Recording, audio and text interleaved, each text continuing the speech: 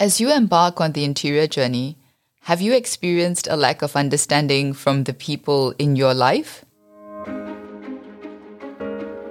Welcome to Becoming Me, your podcast companion and coach in your journey to a more integrated and authentic self. I am your host, Anne Yong, and I'm here to help you grow in self-discovery and wholeness. If you long to live a more authentic and integrated life and would like to hear honest insights about the rewards and challenges of this journey, then take a deep breath, relax, and listen on to Becoming Me. Hello, dear listeners. Here we are at episode 10, which brings us to the end of the first arc of the Becoming Me podcast. These first 10 episodes serve as an introduction to some of the foundational principles that we all need to make the interior journey into authenticity and wholeness. I will be taking a break after this episode for the month of December to put into practice many of the same principles that I have been sharing with you. Having launched this podcast, I now need to take a break from the intense cycle of producing new episodes and take a step back to reflect on how it's been all going. I'm also taking in the feedback that some of you have been sending my way. By the way, please continue to do that. I really appreciate it when you share what is working for you, or if you share some tip that you think could help me to improve the podcast. So one of the feedback I've been getting is that quite a few of you are having a hard time catching up with the episodes that are coming out every week. And some of you have also said that you would like a bit more time in between episodes to digest the content and maybe start doing some of the practice suggestions. So one of the things that I'm seriously considering is to change the frequency of the podcast in 2021 from every week to once every 2 weeks.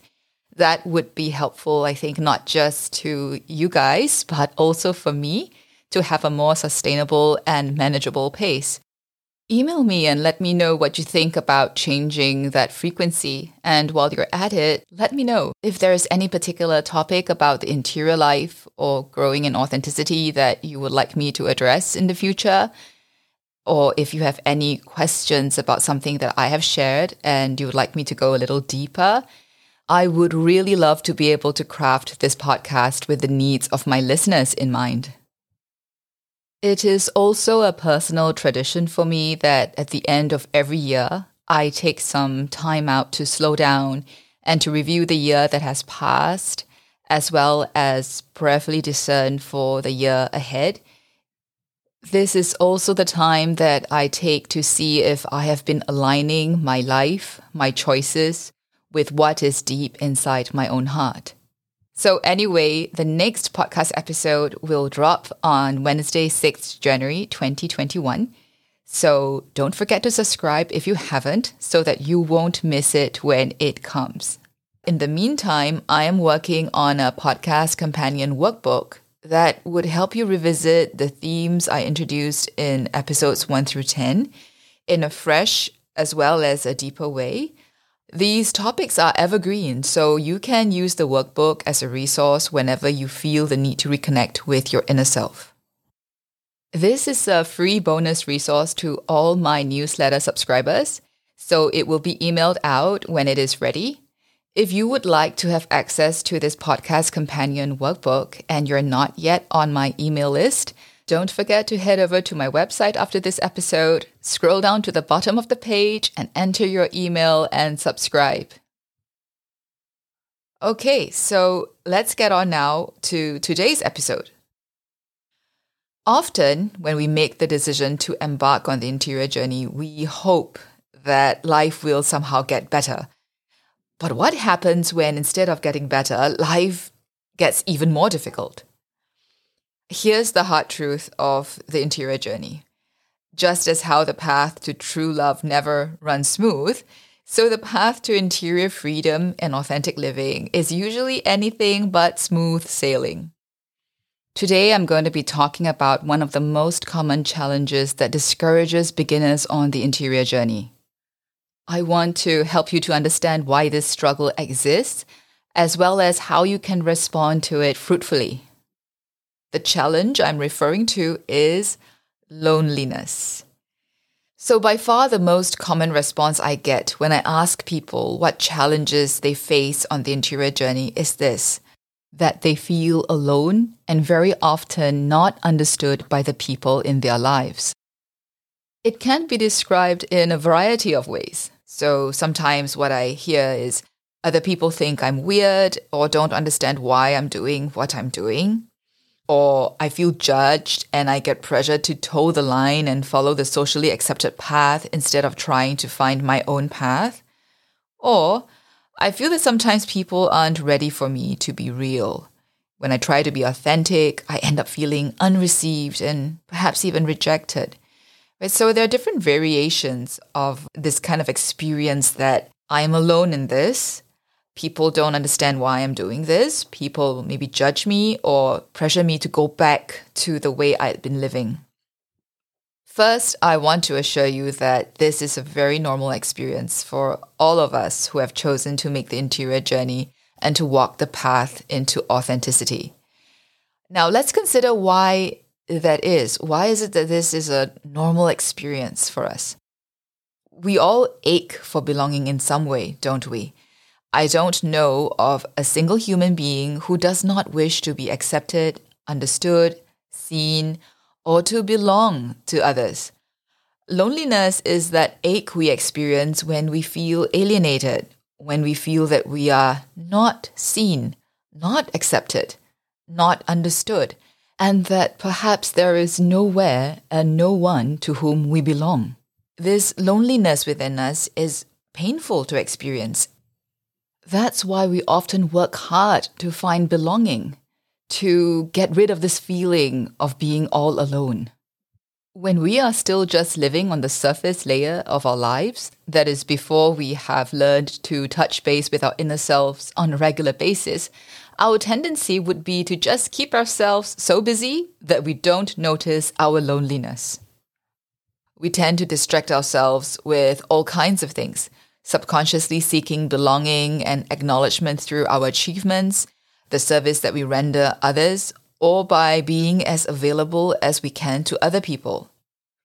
We might seek belonging as well through bonding with people who share common interests with us. All these things work temporarily to distract us from our interior emptiness, but they're only able to mask it. They're not able to solve it. When we are paddling hard on the surface to be accepted by others, we're actually really afraid to be known for who we are because we fear being misunderstood and being rejected. That is why we can often feel that we don't truly belong, even if we have a group of friends or a community that we are outwardly identified with. When we decide to make the interior journey, we actually change the way that we want to respond to our loneliness. Instead of distracting ourselves from it, we are choosing instead to listen to what our souls are saying to us through our loneliness. We shift our desire for belonging inwards to seek acceptance, understanding, and love from our own selves first. People who make this shift will realize that the true source of the alienation they often feel with other people has its root in their own alienation from themselves. When we are alienated from our own selves, we will often experience alienation from others. When, on the other hand, we find belonging within ourselves, we will find that we can experience a deep belonging with others that is not possessive or fearful. So why is it that making the interior journey can make us feel even lonelier than before? First, because we are no longer running away from it, we notice our loneliness more than we did before. But remember, the truth is that loneliness has always been there. It is just that now we are willing to acknowledge it. Let me share with you how I made that discovery for myself. In the early years of our marriage, my husband traveled frequently for work. Most of the trips were short, like between 3 to 5 days, but sometimes he would be away for up to a month. During one of those times when he was away, I suddenly noticed something about the way I lived when he was abroad, which I had not been consciously aware of before. I realized that whenever Henry was away, I would pack my days with work and appointments, often ending my nights much later than when he was around. My conscious mind had at some level intended to fill up the time which had opened up and thought that this was making the best use of my time. But one evening, after maybe 4 to 5 straight days of long work days and social engagements, I came home earlier, and as I stepped into the empty apartment, I was suddenly struck by a deep wave of loneliness. I suddenly realized that I missed Henry, but more than that I missed the distraction that Henry had been for me when he was home, a distraction from my own loneliness. So when Henry was out of town, I had subconsciously substituted him with other distractions, anything to keep me from having to become aware of that ache inside of me. That evening, I resisted the urge to call a friend or to turn on the TV. I had realized now that I was running away from loneliness. I decided instead to lean into it. I took out my journal and started to write about the ache I felt in my heart. And as I wrote, some incredible new revelations came forth. My soul responded to me with deep longing. I suddenly realized that this wasn't a loneliness that was new to me or that is just there because my husband was away. This loneliness had been with me all my life, but I had always shut out that ache with things. I filled my head and my heart with noise because I was afraid to find out what my soul might say to me in the silence. I feared solitude because I correlated it to loneliness. Before I knew it, the energy in the very air around me seemed transformed. My melancholy had turned into excitement at discovering myself more deeply, and as I kept journaling, I realized that there was a lot that my soul actually wanted to say to me. When I wrote that I missed my husband, I realized that my soul responded by telling me that it had missed me. All my life, I have been so concerned about connecting with others to fill the void inside me, I never realized that what I needed to do was to connect with myself. Nobody had taught me that I could have any kind of relationship with myself, apart from driving myself to work harder or scolding myself for failing to live up to standards. This was the first time I became aware that I could learn how to restore and build a loving relationship with my inner self. What had begun as an evening of restless loneliness ended in a healing experience of communing with my inner self in solitude. That night, even my relationship with God was changed because I finally understood that I could not have an authentic and intimate relationship with God without having one with myself. So we can feel more lonely when we become more aware of the loneliness that is already inside us. But we can also feel lonely because we feel that nobody understands us or why we are now choosing to live differently than before. This is also very normal and to be expected. By choosing to pursue authenticity, we are trying to stop pursuing a false sense of self by molding ourselves to fit into what the world expects of us. But when we start acting apart from what is expected of us, we will experience some kind of pushback from those who are unhappy that we are no longer living our lives in the way that they believe is right for us. We are also communal creatures. We don't live alone. And without anyone really being fully conscious of it, what tends to happen is that we play according to certain scripts in our families and in our communities. And even if there's something dysfunctional about that script, and if there's something that prevents people from being their true selves, there is still a certain comfort in living according to a set of rules that everybody understands. So when one of us, let's say when you decide to try and discover who you really are, apart from the scripts that you have bought into or inherited, this is going to be very uncomfortable for the people around you, because you changing your script will affect the way they live out theirs. This can be a very discouraging thing to experience when even those who are close to us don't get why we must make this journey. But this challenging experience can also be very helpful for our journey, because we will need to keep asking ourselves if we truly wish to grow in authenticity and interior freedom. Are we willing to become our true selves and to offer our true selves to the world, even if the process is harder and the cost much higher than we had anticipated when we started out?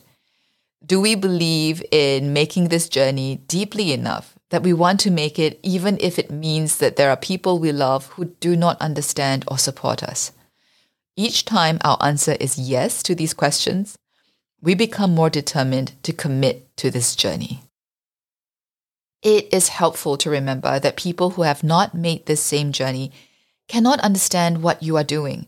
It is usually not that they are willfully choosing to make us feel bad. They just don't understand it because they have not experienced it themselves. Those who are also making the same journey will know exactly what you are going through, and those who have been making this journey longer than you will usually be the ones who can hold space for you and give you hope for the road ahead. So be on the lookout for fellow pilgrims on the journey. Making this journey is simultaneously extremely solitary and highly universal. It is solitary because we need to make that journey into the center of ourselves, meeting our own histories, our wounds, and brokenness. And this is something that nobody else, not even the person that you are closest to in the world, can ever fully understand, because no one else is living your life. That is why the interior journey requires us to grow in relationship with our own selves. But on the other hand, while the details are never exactly the same, we will find that the themes of our personal struggles seem to be universal. It's just that we don't realize it until we come across another person who has put his or her experiences out there for us to access. It is normal to feel lonely and even weird at times. Actually, I feel weird a lot of the time. Know that every other person who is making this journey has experienced it too. As I had mentioned earlier, feeling alone and not understood is the most frequently mentioned struggle by those on this journey. Perhaps only when we come to appreciate how important and empowering learning to stand alone with ourselves can be, will we be able to celebrate and not just bemoan how few people there seem to be who can understand this journey that we are on. Only when we know how to be at peace in solitude will we be able to be in community with others without trying to control or manipulate. So let's now turn to today's praxis prompts. 1. Listen. As you listen to today's episode, what struck you?